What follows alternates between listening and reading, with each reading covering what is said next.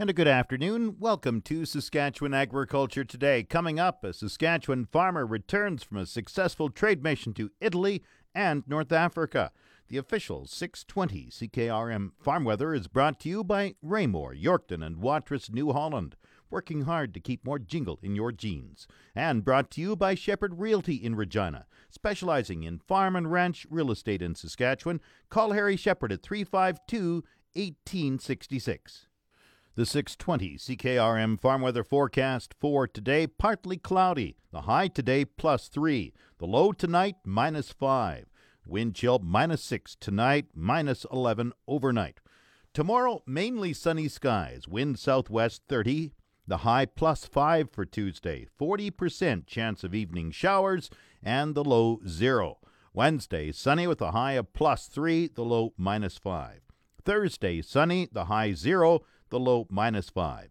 Friday, cloudy, 40% chance of showers. The high +3, the low -12. And Saturday, it looks like we're back to winter. Sunny with a high -10, the low -16. Sunday, sunny, the high -12. The normal is a high of -9, the normal low -21. The sun rose at 8:54 this morning. It sets at 4:55 tonight. And around the province, the hot spot right now in Saskatchewan is Maple Creek, and it's tied for the Canadian hotspot with Abbotsford and White Rock, BC. In Estevan, it's -4. Saskatoon -3. Swift Current +4. Weyburn -4. Yorkton -8. Once again, Maple Creek is +10. Cloudy in Regina with -6 degrees. It's 21 Fahrenheit. Winds are from the southeast at 26. The wind chill -13. Humidity 85%. The barometer dropping 101.3. Cloudy in Moose Jaw -1. Winds are calm. Once again, Regina cloudy -6. That's 21 Fahrenheit. Back in a moment. Agri-News is brought to you by McDougall Auctioneers Ag Division. Forget the rest, sell with the best. Online at mcdougallauction.com. The vice chair of Sask Wheat has wrapped up a successful week-long Durham wheat trade mission to Italy and North Africa. Scott Hepworth of Assiniboia is optimistic there will be a resumption of Durham sales to Italy. Since new country of origin labeling, Canadian Durham sales to Italy have dropped significantly. Hepworth feels the Cereals Canada trade mission should lead to improved sales. The Italian leg of the trip actually went better than expected. We had a warm welcome there. We changed the destination of it this year and held it in Altamira, which was a new spot for us there. And then there's quite a bit of activity there with millers and buyers in Altamira, and they welcomed us, a very warm welcome, and we had a very good attendance at our seminar. I think all the key players were there. There were no protests this year, although there was some police presence. It was a very warm meeting, and I think it went very well. The Italians have really cut back on buying Canadian Durham, partly because of country origin labeling, and I think, as you described it, unfair concerns about the use of glyphosate. Can you overcome that? I think that we can, actually, after having this seminar there, and then we had a few follow-up meetings after the seminar. And I think that in the long term, I think the tide is turning, and it'll be a matter of time now. Usually the Durham that would go to Italy goes through the St. Lawrence, so there won't be any new purchasing done for a few months anyways, until the St. Lawrence opens back up. But from what we heard from the buyers and then the millers over there, it's hard for them to not want to buy the high-quality Durham Canada has to offer this year, especially at the low price that it is. They would love to buy the Canadian Durham, and I think with time they'll re-enter that market in a bigger way than they have already. You sound cautiously optimistic. Canada will be able to expand Durham sales or resume Durham sales to Italy. I think that Durham sales in the long term will resume into Italy. I'm not sure when we'll get back up to the levels that we were used to in the past, but I do think that just the fact that we have such high quality Durham and it's selling at a discount now, it's hard for any buyers over there to not notice that and not want a piece of that pie. So I do think in the long term, Italy will come back into the market. But as I said before, I don't know if we will ever or how long it'll take to get back to the levels that we were previously used to. How big was the Italian market? Typically, I think on average, they were in the 20% of our production range. I don't have the numbers in front of me, but anywhere from 800,000 metric ton to well over 1 million metric ton per year. So they were a big buyer of Canadian durum, and we're obviously well below that right now, but we're doing everything that we can to get that number back up to where, as a durum producer, I'd like to see it. Other part of your trade mission involved two other important key markets, Algeria and Morocco. How did that go? Algeria and Morocco also went very well. Morocco right now has been constantly buying Canadian durum. They were more than happy with the quality they're receiving this year, especially for the price. Both of those countries, the durum typically sold there is 1 and 2 quad. They make couscous with it, and they love their couscous over there. I was actually able to eat some authentic Moroccan couscous while I was there, and it's darn good. So they like the high quality Canadian durum, which we have this year. And so things in Morocco went very smoothly. Like I said, they've been good buyers of Canadian durum and continue to be. The conversation in Algeria is a little bit more difficult. They had a much larger than domestic production this year, and haven't had the need to buy Canadian durum, although their quality isn't near what the Canadian quality is. And some of the private millers there would love to see some high-quality Canadian durum enter their markets for them to purchase. A little different way of doing business in Algeria than it is in other countries, say, but we're very hopeful that they will return to the Canadian market here shortly. You feel it was a successful trade mission, a week-long trade mission? Yes, I do. It was a real rat race. We were there just over a week and only had the odd couple hours in the afternoon to gather our thoughts and then resume on to the next country. So it was very busy, but I mean, there are 3 very vital markets to Canadian durum, and I think having some boots on the ground there and promoting our product and answering their questions goes a long way. If we're not there, somebody else will be, and they're long-term customers of ours, and I think maintaining those relationships and building some new ones is key to growth and retention of those markets. Scott Hepworth is Vice Chair of the Saskatchewan Wheat Development Commission and farms at Assiniboia. This portion of Saskatchewan Agriculture Today is brought to you by Degelman Industries. Look to Degelman for the most reliable, dependable, engineered tough equipment on the market. And the RE/MAX Blue Chip Realty Ag Team of Marcel DeCorby and Graham Toth. Online at landforsalesask.ca. CN Rail is reporting a record monthly grain movement in November. The Director of Grain Marketing for CN Rail, David Shednovic, says the rail company moved 2.7 million tons of grain in November compared to 2.25 million tons last year. Now, that total tonnage moved in November represented a record November for CN, as well as the best individual month for grain movement ever on CN. And from the beginning of the crop year through the end of November, CN moved a record 9.65 million tons of grain out of Western Canada, compared to 8.64 million tons over the same period last year, and the 3-year average of 8.88 million tons.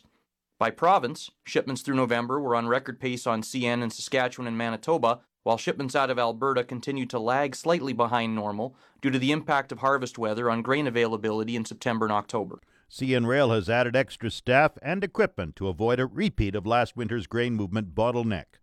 Some early results are coming out of 5 grain drying trials this fall during difficult harvest conditions in Saskatchewan. Researchers examined the effect of airflow rate and the amount of heat added on drying rates. It was a learning experience for Joy Agnew, a research project manager with PAMI in Humboldt. I didn't realize how much of an effect ambient conditions still had on drying rates. Based on physics, I assumed that as soon as you add heat, you kind of turn all air into good air, and that wasn't the case. So adding heat with high airflows had a really good benefit or good drying rates in September when we had really not nice weather. But as soon as it turned around in October, that benefit of adding heat diminished a fair bit. And it was really the airflow rate that was the driving factor in drying rate, which was really surprising to me. Agnew talks about one trial in particular. We did a trial in November with flaxseed where we added heat for 8 days thinking there would be a big benefit, and there wasn't at all. We saw the exact same amount of drying with no heat, yet we would have spent $800 in propane if it was a larger size bin and for zero benefit. And you add that up across all the bins and all of the wet grain that come off, and that's a huge, huge cost that could be avoided. As for the bottom line, you don't want to turn your bin into a heated air dryer. You don't want to crank the temperature up so high to simulate heated air drying or dedicated drying equipment, because you will not be able to get that moisture out of the bin. The high temperature will pull the moisture out of the kernel, but you need the CFMs to get it out of the bin. So cranking temperature up beyond 20 degrees Celsius with in-bin systems really is more of a disservice than a benefit. That is the critical take-home that I want all producers to take when they listen to me talk from this presentation and next year when this project wraps up. Joy Agnew with the Prairie Agricultural Machinery Institute in Humboldt. There's more detailed information about supplemental heating and airflow rates at www.pami.ca. Look for the What's New section on the right side of the page. Market Update is brought to you by Scott Bjornson of Hall's Wealth. For more information or to book a free consultation, call 1-800-284-9999. And by Flaman Sales in Saskatoon, Southey, Prince Albert, Yorkton, and Swan River. Visit flaman.com. Grain prices at Viterra were showing downward movement in early trading today. Canola fell $1.60 at $442.82. Flax went down $20 at $478.29. Oats dropped 50 cents at $182.90. Number 1 red spring wheat decreased 17 cents at $260.36. The rest were unchanged. Durum $208.62. Feed barley $192.63. Yellow peas $252.54. Feed wheat $187.80. On the Minneapolis Grain Exchange, May wheat is up 1 3/4 cents at $5.90 a bushel. The livestock quotes are brought to you by the Assiniboia and Weyburn Livestock Auctions. Call Assiniboia 642-4180 or Weyburn 842-4574. Heartland Livestock Market Report. Donnie Peacock reporting from the Swift Current Yards. Our Tuesday regular sale, 900 cattle still in the dry cow and bull offering. The cow market basically steady on the average, but really good hard cows were higher. We did have some young choice type cows, that 83 and 88 bracket, but we also seen some of the fairly decent feeder type, storage type cows were 2 to 4 lower. So on the average, it's still reading 68.5 cents, but certainly two different kinds of activity going on there. In the bull market, a little bit higher, 85 to 95. They're averaging in the low 90s. On the kill bulls, feeder open heifers in the $1.60 to $1.80 range, depending on how they do like the cattle, and they're also keeping a close eye on whether they think they may be bred or open type cattle. Certainly the opens are way more aggressive on getting proven and documented open cattle to buy on their feeder orders. And the bred sale on Thursday, usable bred cattle at $1,200 to $2,000. The bred heifer market was $2,000 to $2,500, and again, that's fairly solid, but does definitely look here if you do have the feed and the grass and the water. Bred cattle should be a very good investment. That's the way it is in cattle country. Heartland Swift Current. Now the latest Saskatchewan pork prices. Ham sold 5,200 hogs Friday, selling a range of 113 to 138 per CKG. Today's sales are expected to be around 7,800 head, selling a range of 114 to 137 per CKG. 100 index hog prices for weekend Friday, December 14th are Maple Leaf Sig 5 126.37, Hams Cash 136.10, Thunder Creek Burco 128.26, and High Leaf $137.60 per CKG. Ham's cash hog price today is steady, and forward contract prices opened lower this morning. On Friday, the Canadian dollar is down 11 basis points with the daily exchange rate 1.3379. Canadian dollar is currently trading at 74.71 cents U.S.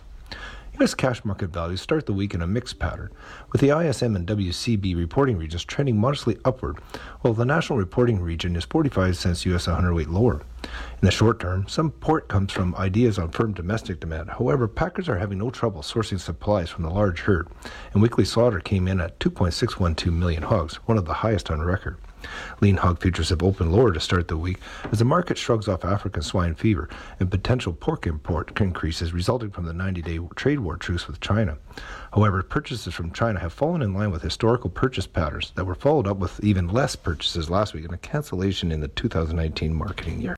The weather outlook for today, partly cloudy, the high +3, the low tonight -5 degrees. Tomorrow mainly sunny, wind southwest 30, the high +5, 40% chance of evening showers tomorrow night, the low 0. In Regina, cloudy and -6, that's 21 Fahrenheit. That's Saskatchewan Agriculture Today. I'm Jim Smalley. Good afternoon and good farming.